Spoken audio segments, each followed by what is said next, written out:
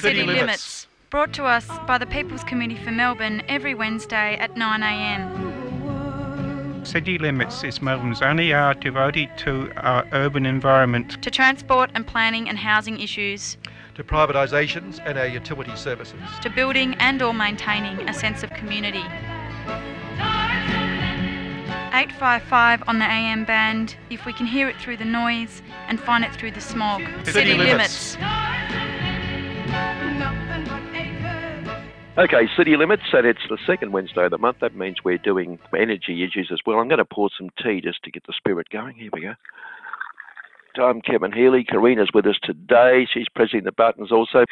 But on this day as well, we're going to play a speech that was given by David Spratt a couple of weeks ago at a web conference, which was about climate change. David, of course, the author of Climate Change Code Red more than a dozen years ago, co-author of that at the time. And since then, a great campaigner on climate issues, but he's become quite distressed or disturbed about the fact that clearly not enough is happening. Recently, he gave some quite depressing prognostications, I suppose, about the future of the Great Barrier Reef on the Alex Smith Sunday show on this program out of Canada.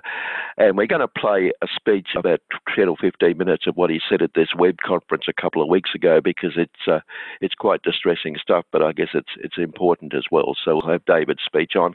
But also in the last half of the program, because tomorrow is the 50th anniversary of the Westgate Bridge disaster, we're going to be talking to Tommy Watson, one of the survivors of that disaster, and talking to Tommy about being there at the time, and more particularly about the way the workers were treated subsequently, and whether, in fact, I suppose 50 years later, we've learned much at all out of the whole thing. So that's today's program.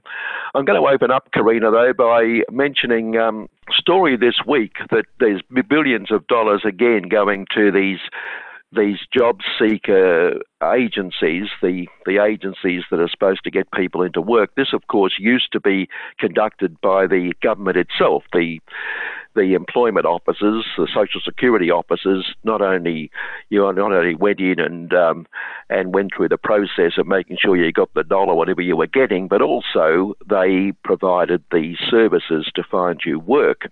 But that was contracted out a number of years ago, and there's a story this week about the billions these people are making. And often, as it says, business owners are often flooded with job applications by people who are unqualified, but are forced to apply to meet quotas in a system that crushes some job seekers. And during the pandemic, hundreds of millions of extra dollars have been flowing into job agencies through the Job Active system, with government payments to the sector approaching $2 billion this year.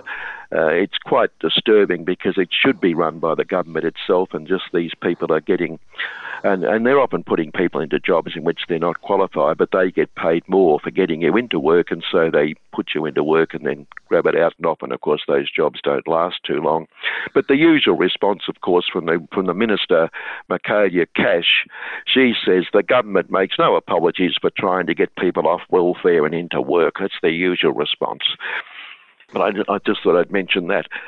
It's a really useless, what's the point for that middleman?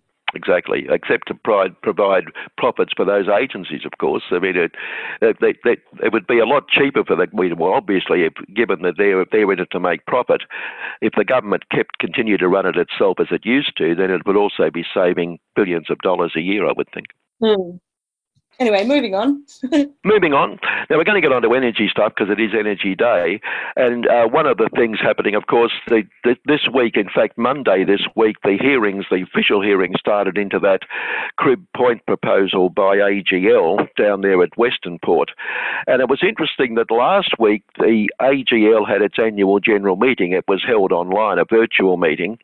But at the meeting, there are a number of people criticising the fact that it's still got long-term plans to continue running Loy Yang A and its coal facilities. But more particularly, The meeting was also marked by persistent questioning by shareholders of AGL's dogged pursuit of its Crib Point LNG import project in Victoria, which we've talked about quite a bit on this program. Numerous shareholders called on Chairman Graham Hunt to justify how AGL could continue to push on with the project, given risks to rare and diverse wetlands, local tourism, water and air, as well as widespread local opposition that show, they argued, the project lacks a social licence. Mr Hunt sidestepped them by saying environmental issues were best addressed through the environmental approval process, which, as I say, started this Monday, but which is also essentially controlled by the proponent AGL. But it's interesting that obviously there was a lot of opposition at its annual general meeting to that, which is an encouraging sign, I think. Well, let's hope it is. A couple of weeks ago, we read some preliminary comments by the chairperson of that inquiry, and she was asking some pretty pertinent questions as well. And they seem to have fingered a lot of the problems that we've talked about, including the damage to the water and all those things. So let's hope. But then, given there was also massive opposition to the Narrabri project in New South Wales by Santos, and that got approved despite thousands of people opposing that as well. So you can't take these things for granted, unfortunately. In the budget last week, there was money set aside, not a lot in relative to the budget itself, but $350 million for recycling and handling our own waste. But part of that also, and this is the worry, $103 million is to build the National Radioactive Waste Facility in South Australia. That's the one at Kimber that we've talked about a number of times with Dave Sweeney from the Australian Conservation Foundation. And that's a real worry that they continue to pursue that, although we may get Dave on shortly to see whether that's really viable in terms of local opposition. But it's coupled with a point that was made pre-budget, but a couple of weeks ago, Angus Taylor, the Minister for Fossils, he says nuclear power advances will be very closely monitored by Australia as we look to invest in new technology to slash emissions. He's left the door open to reversing Australia's moratorium on nuclear power while unveiling a roadmap for the nation's future. That was that roadmap they announced 2 or 3 weeks ago. He says the hope of the nuclear industry is small modular reactors where they can bring the cost down and in the process achieve outstanding safety outcomes. Now, I think we'd need to question the question of safety there, because if once you're dealing with nuclear, there's nothing safe as far as I can see. But it is a worry that they're still talking about it.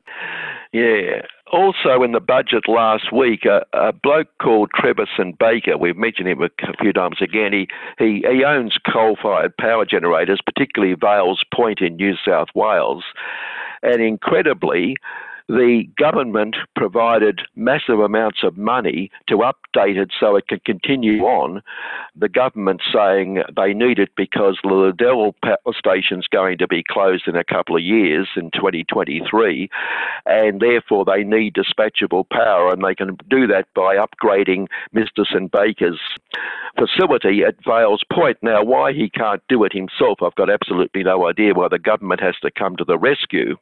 But it's interesting because he also has investments in companies to build the vehicle charging infrastructure for electric vehicles. And so he also came out last week, subsequent to the budget, and said the government should set aside funds also for electric vehicle charging infrastructure. Surprise, surprise, seeing he happens to own it. And he said an immediate distribution of funds for EV charging networks would help Australia catch up with the rest of the world in this massive growth industry and support even greater high-tech as well as manufacturing job creation. So I just find that really interesting that he gets his coal mine funded. Now he wants funds for his other interest. But also in terms of giving money to Vales Point, Angus Taylor again said the upgrade would make the plant more reliable and efficient and deliver needed dispatchable power. It would reduce emissions by more than 1 million tonnes, he said, but didn't give a time frame. The upgrade is expected to add 30 megawatts of capacity and contribute to the Morrison government's 1,000 megawatt target for dispatchable power, etc. Richie Mertzian, Climate and Energy Director at progressive think tank the Australia Institute, said the upgrade would reduce the plant's emissions by less than 2% until 2029. He noted Mr. Baker had been pushing to extend the life of Vales Point by 2 more decades, which he said could result in up to 140 million tonnes of carbon pollution. And the upgrades, it's actually on a program called Underwriting New Generation Investments. I'm not sure that Kevia coal mine going is actually new generation, but at the same time as they're giving money to him, and he wants money for his other interests, proposed green hydrogen projects are rising across the globe, but funding shortages mean half the projects are not expected to be, this is in Australia now, in Australia half them are not expected to be operational until 2035 because of lack of funding. So while we're giving money to coal, we've got green hydrogen, which may have some massive future in terms of reducing carbon emissions, or it would if it got going, obviously, quite clearly. That is devoid of funds. So it just shows where their priorities lie, unfortunately. That's it. Very much so. We know where their priorities lie, Kevin. Oh, right, yes, we certainly do. I was about to say our last comment before we go to the David Spratt piece. We've mentioned a few times Cleanaway, and we're interested in Cleanaway because they, of course, have the Tullamarine toxic waste dump where they refuse to spend money to clean it up, and the local community is copping it big time. We've mentioned recently all these problems they've got with bullying in the company, with weight scales on trucks that were false and charging people too much, a lack of maintenance, even asking workers, truck drivers, to give them back money after they'd paid them, for God's sake. But it gets worse. This week, this is the latest update on Cleanaway.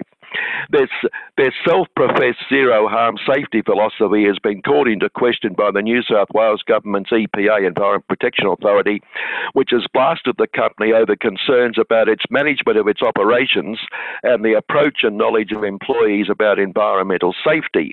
The EPA has slapped them with show cause notices, warning letters and advisory letters after uncovering consistent areas of concern following an inspection blitz of 26 company sites in late June.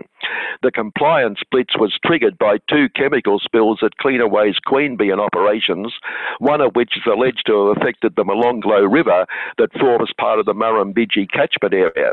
Of the 26 sites the EPA inspected, only one was given a no-action finding.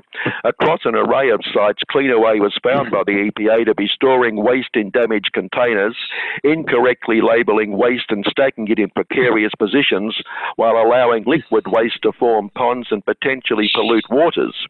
They were also found to maintain questionable tank infrastructure for waste storage, which was in poor condition or poorly maintained and could result in a lower capacity to retain any spills that eventuate. They were found to keep poorly maintained stormwater infrastructure that allowed the potential for wastewater and debris entering the stormwater system. Workers also had poor knowledge of site drainage systems, and pollution control equipment in some sites was questionable. The EPA found the company's pollution incident response plans were out of date, including one that was 5 years out, and others' documentation was incorrect, missing or illegible. The EPA said general knowledge of environmental responsibilities regarding licence conditions was poor for some employees. This is what the company then says. Cleanaway's environment policy sets out our aim of zero harm to the environment and our commitment to upholding global standards of sustainability for our employees, the community, the environment and economic stakeholders. Well, certainly none of what they're finding goes to any of that. At Gunnedah Road in Tamworth Regional Council, containers were found to be holding unidentified waste drums that were damaged, in poor condition and showing signs of leakage, and water from an oil separator was reporting to stormwater. The other at Raffles Glade Eastern Creek in Blacktown City Council was found to have debris in stormwater drains, numerous pools of liquid throughout the warehouse, bins designed to capture waste full and overflowing, hydraulic oil stored near stormwater drains, and bulk containers damaged but holding liquid waste. The EPA also found potential soil contamination at Rutherford, drain filters saturated with sludge at Blacktown, trucks being refueled over stormwater drains at Erskine Park, a significant quantity of damaged bulk containers at Silverwater, a hydraulic leak that had been leaking for 5 days that was within 5 metres of a storm drain at Lamington, and a truck driver without a dangerous goods licence at Orange who claimed to hold an exemption to the requirement to display warning placards for carrying toxic and infectious substances. It goes on, but again... That's ridiculous. Yeah, absolutely. And I feel like my cynical brain always thinks, oh, maybe that's what companies just all do. And it's just that they happen to be digging into Cleaner Ways affairs that they found all of this. But it's just, I really hope it's not. Well, you've got to hope so, but I mean, a lot of local governments and even places like Coles and Woolworths, they use Cleanaway as their waste disposal company. So it's pretty awful, and I guess it's going to keep developing, and maybe all this publicity will force them eventually to spend the money they need to spend to do all things properly, including, of course, we would hope cleaning up the Tullamarine toxic waste dump so that it does provide a healthy community for the people of that area. Exactly. Yeah, all right. So that's a pretty depressing start to the program, but it's just matter of fact. I suppose it's what capitalism's all about, isn't it? But look, we'll go straight to David Spratt. The recent talk he gave at a web conference, again painting, unfortunately, a pretty depressing picture about where we're going in the whole question of climate change. The Smart Energy Council recently held its annual conference online, and there were a number of very interesting talks. One from David Spratt, who is the Research Director for Breakthrough, the National Centre for Climate Restoration. David co-authored Climate Code Red, which in 2008 presented very valuable scientific evidence that the global warming crisis was worse than official reports and national governments had so far indicated. 12 years later, I have to ask, has much changed? I'll play you the presentation that David Spratt gave, which really set the scene for the conference. It was part of the first session, which was called Setting Out the Urgent Climate and Economic Pressures That Will Drive the Uptake of Smart Energy. David's presentation was titled Australia and the Region Are Vulnerable, and was such a powerful message that it should be shared with everyone. I think I should start by saying that in this COVID period, we should start by reaffirming that the first duty of a government is to protect the people, their health, their safety and their well-being. This requires the management of high-end risks such as nuclear and biological weapons, pandemics, climate disruption, economic and ecological collapse and so on, where the threat may be catastrophic. In managing such risks, COVID provides some alarming insights into this challenge. Last year, the inaugural Global Health Security Index of Pandemic Preparedness found, in their words, and I quote, severe weaknesses in countries' abilities to prevent, detect and respond to significant disease outbreaks, with the global average national score just 40 out of 100.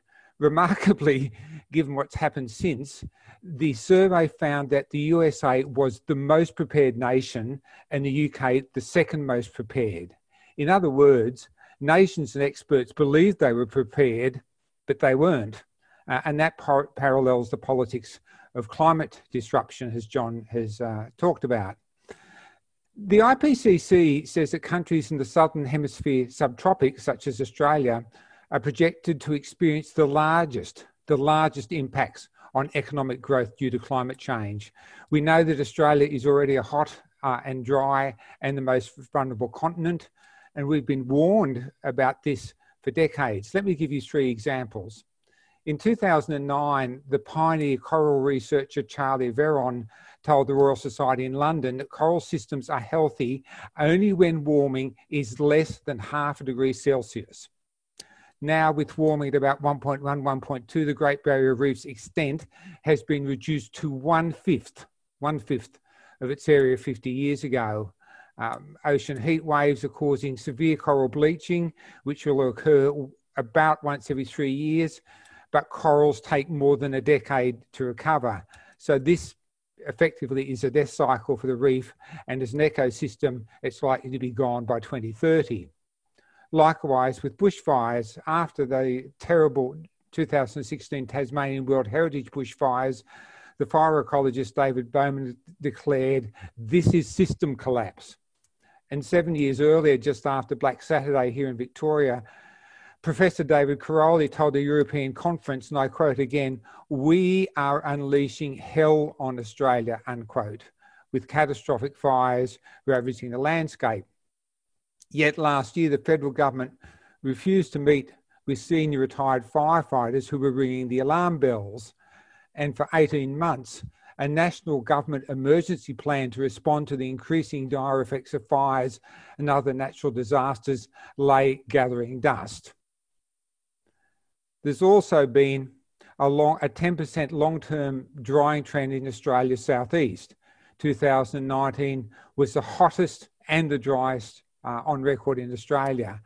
New South Wales experienced the driest soil conditions on record, with farms devoid of stock, temperatures too hot for cattle to breed, and coastal rivers not flowing.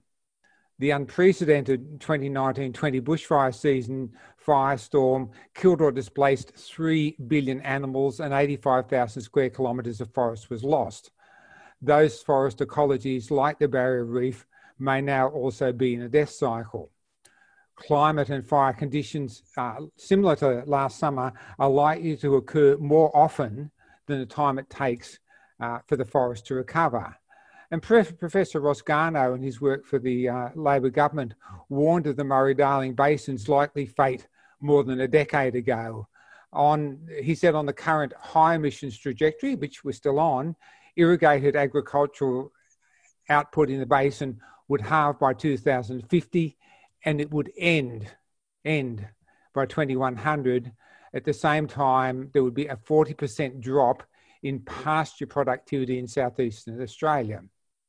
These are dramatic stories, and we've been warned for a decade. Most of Australia can expect extreme temperatures of more than 50 degrees by century's end.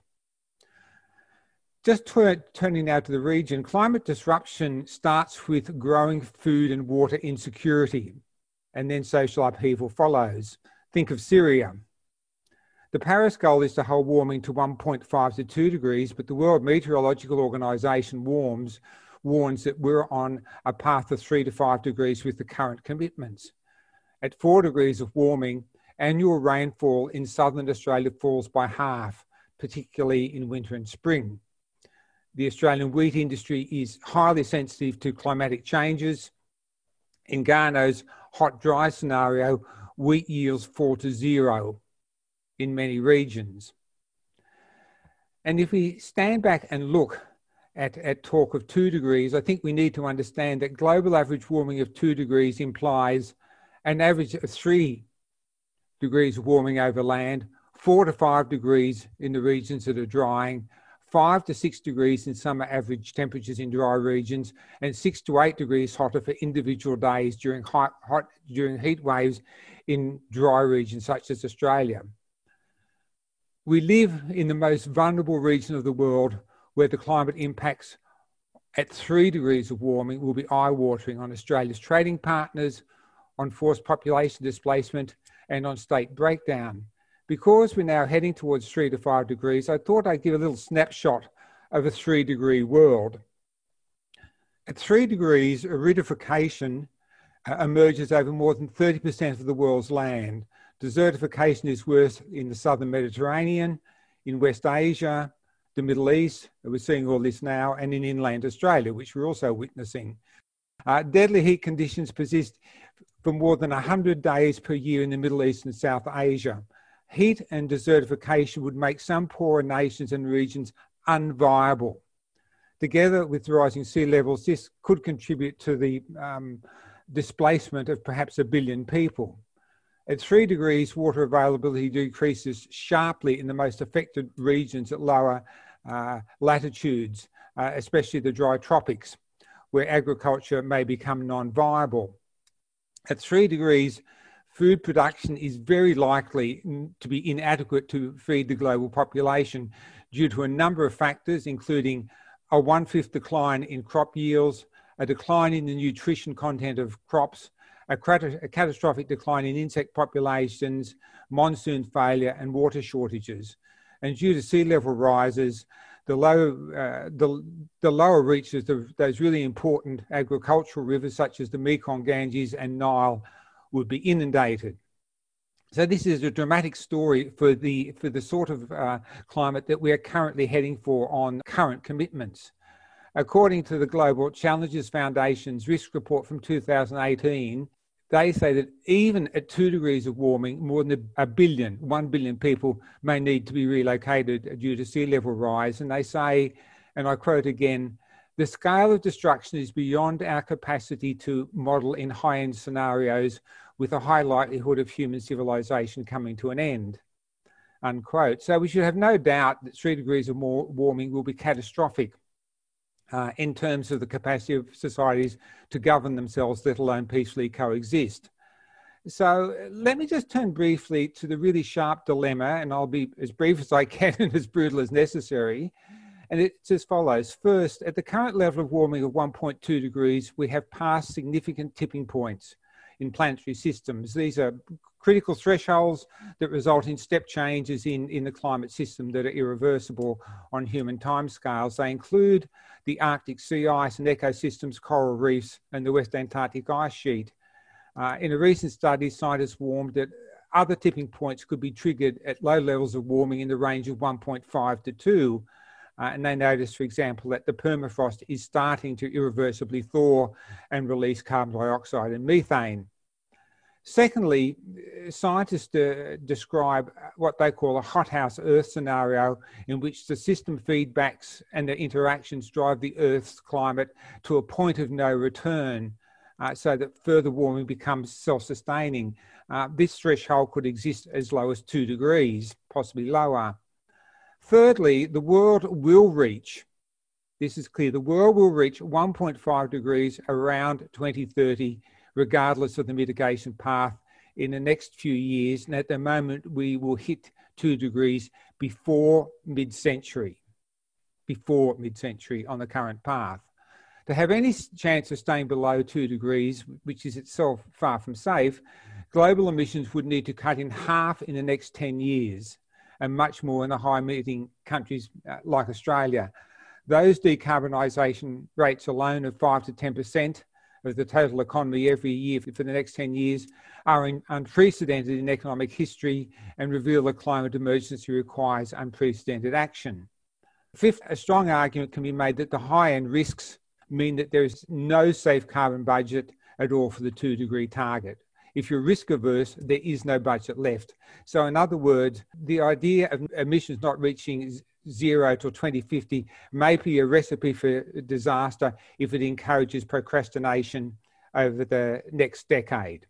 Last November in the journal Nature, leading scientists, including Australia's Will Steffen, wrote, "We are in a climate emergency. This is an existential risk to civilization," in their own words.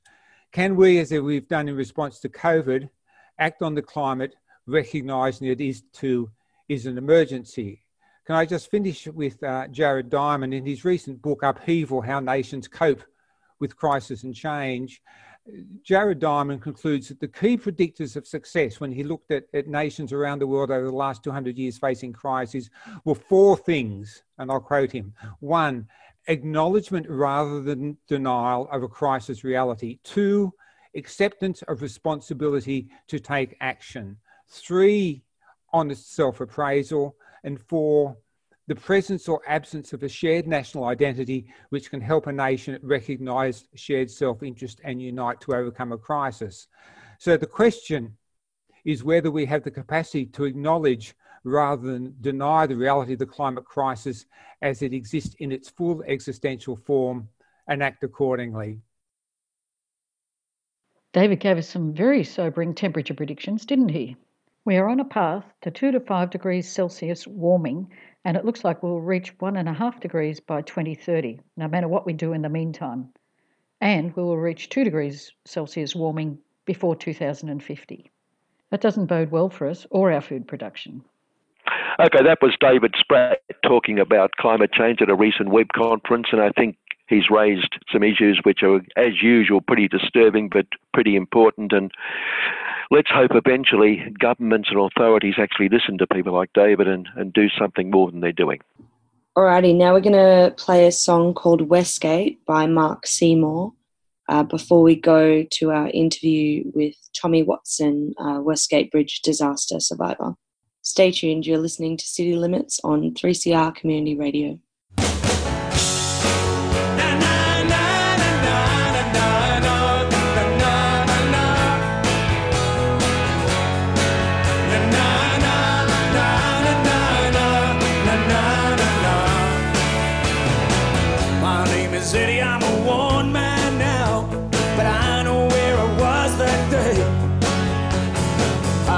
The foreman at the base of the tower when I saw the mighty bridge give way. Bullets started snapping on the western span. They sounded like machine gun fire. You should have heard her when she came down. The wind blew me over the wire. And a cold wind blows down by the river where nobody goes.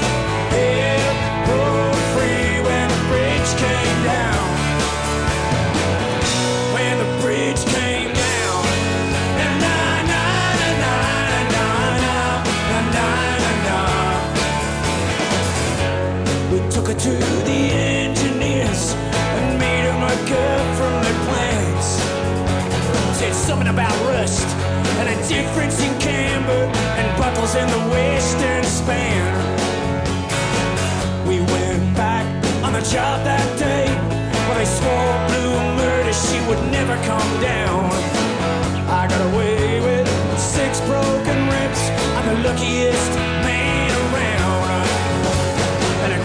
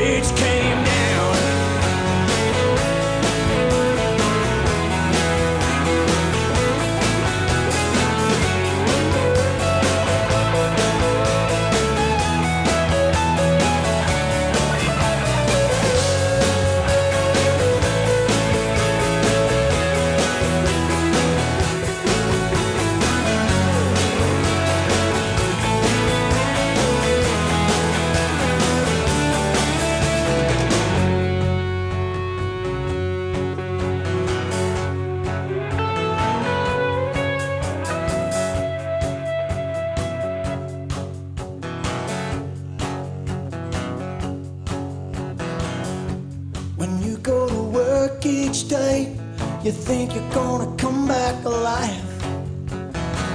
You kiss your wife and your kids goodbye, but you know you're gonna play to survive. Sometimes I lie awake at night and I think about the ones who died. The riggers and the chippies and the boilermakers, the boys who had nowhere to hide. And I think about how proud we were and how we got a bad job done. You gotta trust who you're working with when the steel starts to buckle in the sun. And a cold wind blows down by the river where nobody goes. Hell broke free when the bridge came down. And a cold wind blows down by the river where nobody goes. Hell broke free when the bridge came down. When the bridge came down.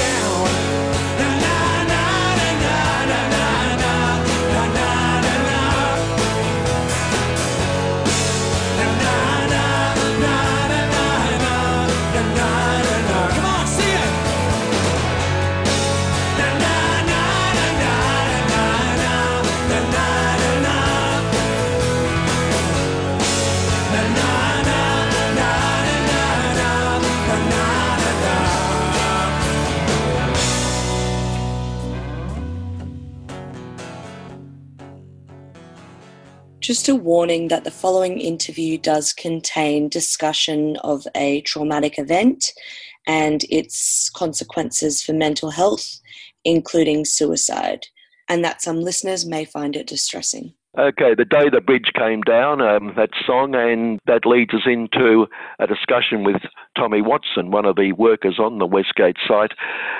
Tomorrow, of course, 3CR from 2 o'clock will be doing special broadcasting from 50th anniversary of the Westgate Bridge disaster. I think we all remember those of us at least who were around, remember what we were doing when it happened. But Tommy, I know you want to talk more about what happened subsequently and how the workers were treated, but just for those, because it is 50 years, a lot of people I'm sure have heard about it, but can you tell us what happened that day, what it was like to be there and the disaster that occurred? Well, it was just a normal day. I mean, it was a Thursday. It was 10 to 12. It was payday, and them days we got paid cash, which was, people were queuing up to get their pay. At 10 to 12, there was people going into the toilets. There was people sitting on the toilets. There was people washing their hands. People going in and out the lunchroom, just like a normal lunchtime. And there was people inside the bridge removing bolts from the centre of the bridge to try and get the buckle out. And they were the only ones who were aware of actually what was happening. And when they pulled too many bolts out, the steel turned blue and they lost the holes. And they were trying to replace the holes with other bolts. While this is going on, everybody else is just going about their normal business. Because if you look at the Westgate Bridge, it's like an aircraft carrier, and these people are actually inside. And until the steel cracked, and we started hearing the moaning and the groaning and the noises, and then it was all too late, we didn't realise there was anything wrong. And was the employer aware of these problems? The employer must have been aware of these problems, setting the workers in there. Well, about a month before, they built 4 box girder bridges throughout the whole world. 2 collapsed, killing workers, and 2 didn't. They don't build box girder bridges anymore. The same company, Freeman and Fox, was building a bridge in Milford Haven in Wales. And a few weeks before that collapsed and 4 workers were killed. And as you know, going back 50 years, no computers, no telephones, we were getting information from some of the English and Irish people on the job from their relatives about this accident. Now, Freeman and Fox, our employees, never said a word to us. So it got to the stage one morning, we got together and we just refused to go to work. So we just sat in the sheds. And then we rang up the union officials came down, and then we had a stop work meeting. And a person called Jack Hineshaw stood up at the meeting and says, I'm the best in the world. Nobody builds bridges better than me. I'll fix this problem. I designed the bridge and you should go back to work. So they were well aware of it. And then what happened was when he left, I can only talk about myself. I was 23-year-old. You've got an engineer who's saying he's the best, he's the greatest. Sounded like Donald Trump at some stages. And he was saying it's safe. And what impressed me was he was on the coalface all the time. If he was in the office, we would never have went back to work. He was there all the time, sunrise to sunset. And he said it was safe, so we had a meeting. We went back to work. 10 days later, the bridge collapsed. He got killed, and he took 34 people with him. Yeah, 35 people died that day, and of course we'll go on to it later, but when work did restart, another worker died later on the site, didn't he? So there was 36... Yeah, Joe Owens got killed about a few months after we went back to work, yes. Yeah. So the impact, also there were 18 workers injured as well. How many of those ended up getting back to work, or how many were affected for life in terms of their injuries, you know? Well, there was 35 killed and 18 rode it down and survived. Out of the 18, there was probably 2 that didn't have major injuries. The rest of them had broken bones, broken arms, and really didn't have a productive life, some of them. There was 4 that came back on the job when we went back in 72, and 4 of them stayed and they worked as Peggy's, cleaning the sheds and things like that. So out of the 18, most of them didn't have a productive life after the accident. And how were they treated by the company and by the system generally? Well, they're treated like us. They were treated terrible. I mean, What happened was when the bridge collapsed on the Thursday. I mean, we worked all weekend getting bodies out because most of the people who were alive were out within a couple of hours. So we worked the weekend, They told us we can have Monday off with pay, which is good of them. So we have the Monday off. We go in on the Tuesday. So the bridge collapsed on the Thursday. We go in on the Tuesday. The car park was locked. We couldn't get our cars in. So we get herded into this end of the car park. And an engineer stands up and told us what a great job we'd done. They couldn't have done it without us. How all these people survived through the great efforts of the workers. And then we all got sacked. 550 of us got sacked on the spot. I mean, it was terrible, you know. And then what happened was that the funeral started on the Thursday, so the bridge collapsed on the Thursday. We worked all weekend, got sacked on the Tuesday. I went to nine funerals on the Thursday, 5 funerals on the Friday. No counselling, no support, nobody come and seen us. If it wasn't for the trade union movement, we would have completely isolated. The trade union movement was the only ones that supported us and looked after us. The employers didn't send any counselling around to us. Nobody checked on us. I mean, it's 50 years this week of the Westgate Bridge collapse, and I'm still waiting for somebody to knock on my door to give me some counsel and ask me how I'm going. It was a question I was going to ask. I mean, apart from the people who died and the 18 who went down with the bridge, other workers on the site, there must have been, I think you're referring to it, but there must have been quite severe psychiatric damage to a lot of people who were there. Well, it was terrible. I mean, the first time I seen most of the people was at the funeral. I mean, we went to the funeral cemetery in the western suburbs, and we were like zombies.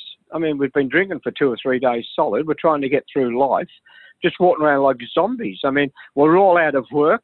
I was 23-year-old. I've seen things that I should never have seen. I was exposed to things I should never have been exposed to, and yet the employers and certainly the state government, nobody gave a shit about us. We've just left on the scrap heap. And as I said, hadn't been for the trade union movement, I think there would have been a lot more suicides than what there would have been, you know. They were the only ones that gave us any comfort and looked after us.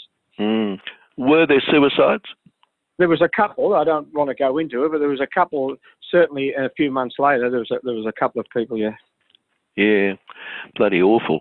And what happened then? I mean, after they sacked you, and the work didn't start again for, what, a couple of years, wasn't it? Well, when we got sacked, we got told, you know, what great people we are, and when the bridge reopens, you'll all get your jobs back. So 18 months later, in them days, we get a telegram, right? So you get a telegram, you want to come back to work. Yeah, so you go back to work. I walked on the job the first morning, and the boss said to me, "You're working on that crane over there. See you later." So away you go. And no, but how are you going? How's your wife? How's your kids? How's your footy team? How you been? Nothing. Just go over there and start working. You know, and then what happened was they refused to start our shop stewards. And we had a great shop steward called Tony McGuigan. They refused to start him. We went on strike for 9 weeks to get him back. And there was no argument in the court about victimisation and, you know, all the rules that we've got now. They just said, we're not starting, that's the end of it. So we went on strike for 9 weeks. It was just a disgrace. Yes. You know? So in the meantime, that 18 months, how much work did people get? Well, some people didn't work at all.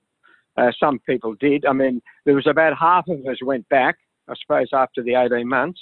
I'd worked bits and pieces, done a bit of travelling around Australia. Some people worked because they had to, because you know, to feed their families. But nobody was in condition. I don't think any really done any productive work for about 6 or 12 months after the bridge collapsed. Mm. And when they sacked you on that Tuesday, was there any redundant pay of any sort, extra pay given to you, or you just told out the door, that's it? We got a week's wages. Oh, we got terrific. 1 extra week's wages and said, see you later. No, nothing. And, you know, it was just, and it wouldn't even let us on the job. I mean, the car park was locked. We got herded into a corner. They didn't want us walking on the site, you know, because Bolte had called a Royal Commission and there was no work for us. I could understand that. But if it happened today, society wouldn't allow us to get sacked. I mean, we would have been looked after in some way. There would have been some system where at least we would, you know, we might have got some wages or some counselling, but there was just nothing. It was just thrown on the scrap heap. Bolte was the Premier, of course. What did the Royal Commission reveal?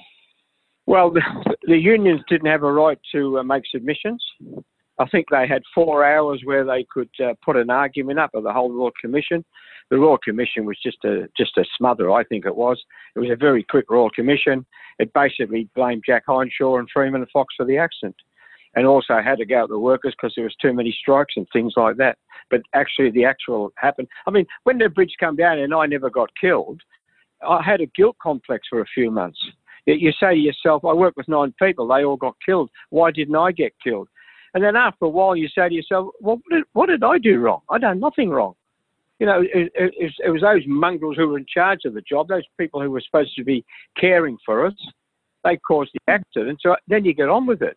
But the Royal Commission Royal Commission was just to have a go at the trade union movement because it was a militant job. There was a few strikes on the job, and to say that Jack Henshaw, of course, he was already dead, he couldn't defend himself, that he caused the accident. Yeah, what was the overriding company building it? What was the company? Well, we worked for, there was 2 companies. There was John Holland that did all the approachways on the concrete, and we worked for World Services who did all the steel work. World Services was behind in the contract, over budget. They got sacked, and when the bridge collapsed, we were working for John Holland. And what steps were taken in that 18-month hiatus to make it safer for you to come back? Were there any at all? Nothing. The 18 months. When we came back, they brought out Dorman and Long from England, who did the Sydney Harbour Bridge.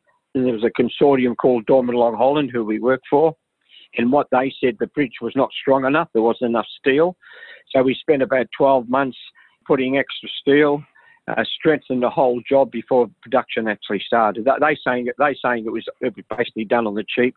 It wasn't strong enough, and that's probably why the other one collapsed too. I mean, you know, you design 4 bridges and 2 collapse killing workers. There's got to be something really wrong, doesn't it, with your design or your erection procedure?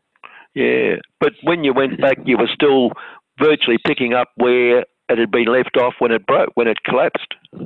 Yeah. Just get on with it. Yeah, just put some extra steel into the box girders, make it stronger, and just get on and just go on the production side of it. Yeah. Right. And so all these years later, I mean, how do you feel about it now? Obviously, you're pretty upset you've been saying that, but 50 years gone, and have we learnt much? Well, I don't really. If people want to know why the bridge collapsed, you can find that on the internet. I like to talk about the way workers were treated, and the way we're treated today. And the way I talk about it, I hope that workers today never get treated the same way. I mean, I hope in 50 years' time, we're still saying the Westgate Bridge is the worst construction disaster we've had in this country, and that means we've never had another one. And workers shouldn't be treated the same. I mean, today, if it happened, we would have had counselling. We would have had support. I mean, not one of us were entitled to compensation, only people who were dead or injured. So all the people that rescued come down, we weren't entitled to compensation. It was against the Act in them days. There was no Health and Safety Act. And I think workers today are a lot smarter than what we were 50 years ago. I mean, they've got the internet. I mean, we would have challenged that engineer. We might not have went back to work today if that had happened. You know, so things certainly have moved on. And you would have had more facilities to test yourself the safety of the bridge without just taking the engineer's word for it. Well, only occupation health and safety out the one now. You've got the right to bring in experts. You can bring in engineers. We could bring in an engineer that can question this person in front of us. When you've got a 23-year-old person like me, this bloke saying he's the best in the world, he designed the bridge. I mean, it's a bit impressive the way he carried on. And it was impressive because he was there all the time. So either he was incompetent and stupid, or he knew he was taking health and safety right to the edge. I mean, one of those two things. He must have been aware that he was on the edge when he was telling people to pull bolts out. Yeah, well, particularly given the experience of similar bridges. Ironically, I suppose, Tommy, we're talking to Tommy Watson, one of the people who was working on the Westgate Bridge when it collapsed 50 years ago tomorrow. Tommy, just ironically this week, lead story in Rupert Murdoch's wonderful paper, the Herald Sun, last Friday, Westgate sinking, and it just happens that this week the story's come out that it's sinking and requiring to be jacked up. Again, though, people, you know, the authorities say there's no real problems, nothing to worry about, but just interesting that 50 years later this story's come out that it's now sinking and needs to be jacked up.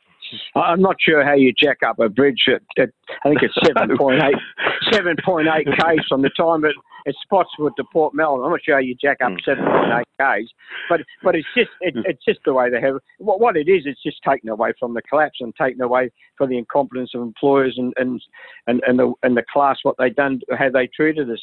I mean, it was like like a servant master, the way this person was standing up, like he's the master and we're the servants. You know, the Herald Sun still continue that way. Yeah, well, that's right. And of course, John Holland's currently involved in a dispute around the Westgate Tunnel project, and they're trying to work out ways of dumping noxious soil somewhere other than anywhere near them, I suppose. Yeah, it is. And the only thing is, I don't like to defend John Holland because the Chinese consortium and they're certainly not a good union company, but they were certainly innocent on the Westgate Bridge. It was Freeman and Fox and Jack Hinshaw that were giving them directions, and some of their top people got killed too. It wasn't just all of us. Mm. Yeah, it's pretty, and of course there's the plaque down there. Now the plaque was built with workers contributing a day's wages, wasn't it? Well, the park was a dispute by itself. What we did is the first couple of years we used to stop work, and that was an argument. They didn't want us stopping work on the anniversary, and we used to mingle where the bridge collapsed. And then we decided to get a plaque. We were told that we couldn't have a plaque because, you know why? It was going to be a toll bridge, and they told us loud and clear that they didn't want public being reminded of the accident because less people would lose the bridge and they'd get less toll money. And they said, you're not putting a plaque up. So that was nearly a dispute. We threatened to go on strike indefinitely. And then we got an agreement that a plaque would go up. And every worker contributed 1 day's pay. And it wasn't like if you don't pay the money, you're off the job. And it wasn't garnished or threatened. Every worker on that job volunteered to put in 1 day's pay without any argument. The company wanted to put money in and we refused. So no company, no boss's money, that's all workers' money. That plaque was all paid by workers who were on the job. Mm. And of course, every year there's a ceremony there on this day, but this year was going to be the 50th anniversary and some special events, but that's been postponed now till next year because of Corona. Yeah, well, this was going to be a big one, the 50th. I don't know how many. I think there's only 1 or 2 people still alive who wrote it down. I mean, I was 23 when it collapsed. If I was 33 or 43, I mightn't be here. So the 50th was going to be a big one. We had a big function organised. We were going to Pirates Tavern in Williamstown, and we had a whole area. We had band, we had catering. It was all booked, all paid for, already done. We received money from the trade union movement, but we've cancelled all events this year because of COVID. And what we'll do next year, we'll get on with it. I mean, we'll just get on with it. We'll have a bigger one next year, and we'll just celebrate the 50th next year. Yeah. You mentioned about the fact that workers might be smarter today, but in fact, 50 years later, if you'd done the strike action you've talked about, just walking out for, what you said, like you said, 9 weeks, didn't you? Then today you'd be taken to court and charged with an illegal strike. Oh yeah, it wouldn't matter. It wouldn't matter what the strike was over today. It's completely unlawful. I mean, you end up certainly in the construction, the ABCC, you get penalties, there's jail terms in the Act and all sorts of things. And it doesn't matter what you're striking over, health and safety, and what we were striking over, they give us a commitment. Our shop stewards get back on the job, and we weren't going to go back on the job until they were there. Under today's environment, we've probably gone back 50 years. We've probably gone 50 years forward in health and safety and 50 years back in industrial relations. Yeah, I mean, just on that point, today you've got government and business who passionately defend the right of workers not to join a union, and it's almost regarded as a crime if you do want to join a union. So really, it's 50 years in which unionism's really suffered some major setbacks, unfortunately, because in the days when you were on that site, in blue-collar industries particularly, almost every worker had to be in the union to be on the job. Well, I mean, the employer and the unions wanted everybody in the union. They wanted everybody under the same agreement because it was easy for the employer. And, I mean, I was the shop steward when we went back. And every morning I used to go to the office and check people's unions cards and make sure they were members of the union before they came on the site. And that was by agreement with the employer. And it worked well because the employer, if there was any arguments, the arguments was before the person went on the job, not afterwards. And it worked well. It worked well. And not many people refuse to join a union. I mean, one person refuses, and you see on the front page of the Herald Sun that, people refuse to join a union, but not many people refuse to join a union. I mean, what else do workers have? I mean, I mean, how can you negotiate with Rupert Murdoch on wages and conditions? How are you on the same level as him? You know, I mean, it's just all lopsided for their way against workers. Yeah, in fact, ironic, I was actually working for Rupert Murdoch as a journalist on the day it happened, and I was out with a photographer. As I say, everyone remembers where they were. I was out with a photographer on a job, and he suddenly got a message to say, get down to Westgate, something terrible's happened, and I didn't get there. He dropped me back at the office, but he took off, so that was my first knowledge of something terrible that happened at Westgate, and then, of course, over the next few hours, the full story came out, yeah. Yeah, they talk about the accident, you know, and they talk here today about first responders. At the Westgate Bridge, the first responders were workers. We were there long before the fire brigade, before the police came and all that. And when the fire brigade and police came, they weren't properly trained. I mean, nobody was prepared for an accident like that. We needed people that could use oxyacetylene, people that could use forklifts, drive cranes, and they couldn't do any of that. Today, they're trained. Today, they are trained to do that. But in them days, the first responders was workers. And if you have a look at most of the vision, you'll see people getting carried on stretchers. You'll see workers with hard hats carrying the stretchers. I mean, we were doing things that we weren't supposed to do or see or were trained to. And then a few days after that, we get the arse, you know, for the week's wages. Yeah, it's an awful setback, and that's not dissimilar, of course, to when the Grollo Wall collapsed a few years ago, and it was the workers from across the road, or the much maligned CFMEU officials who dashed across the road, and were again the first responders there. See, every time there's an accident on a construction site, the first responders are workers, because they're on the scene, they're right next to the people, you know, so they're the first responders. Because the word accident, I think, is misused, isn't it? Because, I mean, it's not really an accident that the bridge came down. It was something that could well have been predicted, I guess, from the history you've talked about the particular bridges. Yeah, it certainly wasn't an accident. But then again, did the person deliberately do it? I don't think he did. But he certainly knew that he's right on the edge of health and safety. He must have known that the steel wouldn't have taken much more. I mean, he when you design something, you certainly know how far things can go and how far they can stretch before you go over the cliff and it's too late. I mean, he must have known. The workers who were pulling the bolts out were just doing as they were told. They were told by a foreman, pull these bolts out. They did. The holes disappear, and everybody looks at everybody, and then a few seconds later, bang, it's gone. Yeah. So, Tommy, tomorrow, 50 years, what are your memories tomorrow? Well, tomorrow, I don't live far from it, so I'll hop in the car and go down there, and I'll just sit there and I'll just, think about the workmates I've lost, think about the accident, and that. Also, I live in the western suburbs, and I often say to people, I used to go to work. I was a CFMEU official, right? I was assistant secretary when I retired at Victoria, and I used to go by car over the bridge or under the bridge. And sometimes when you go over the bridge and there's a bit of a traffic jam, you sit on this section that collapsed. And I'm sitting there in a car knowing that this section collapsed. Everybody around me has got no idea where they are. They're just waiting to get home or to go to work. And that's when you really see people's faces, and that's where you really think about it, because you're in the same spot where your workmates were and fell to their death. We talked about the psychiatric impact, but clearly it's something you simply never can and could forget, having been there. Well, I've never been in a war, but this was my war zone. I mean, some people go to war and never forget about it. I don't think it. See, I live in the western suburbs, so the Westgate Bridge is part of me, and I'm part of that, you know. And that's one of the reasons why I went back. I went back because I had to finish it for me. And for my workmates that got killed. I mean, half the people didn't go back, but I went back to finish the bridge because I wanted to. Yeah, all right, Tommy. Anything to add? Because we've run out of time. But anything we haven't said yet? No, that's fine. That's fine.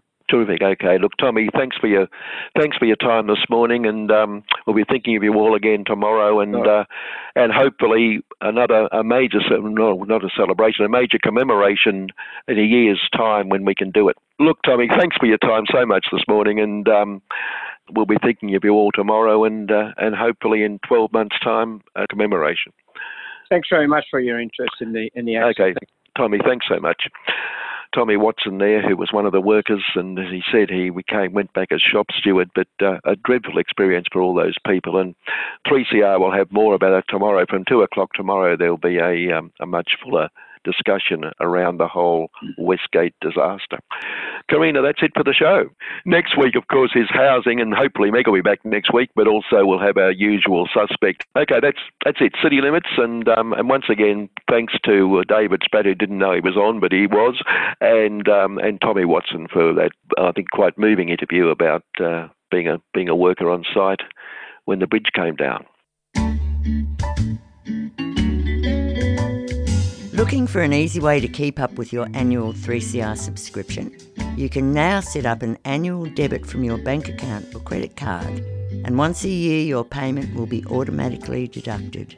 You can cancel at any time, and you'll get a reminder each year before payment.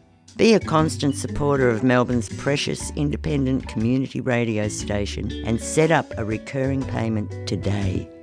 Just go to 3cr.org.au/subscribe.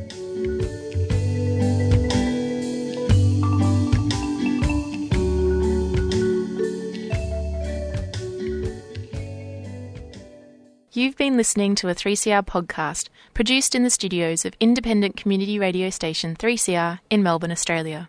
For more information, go to allthews.3cr.org.au.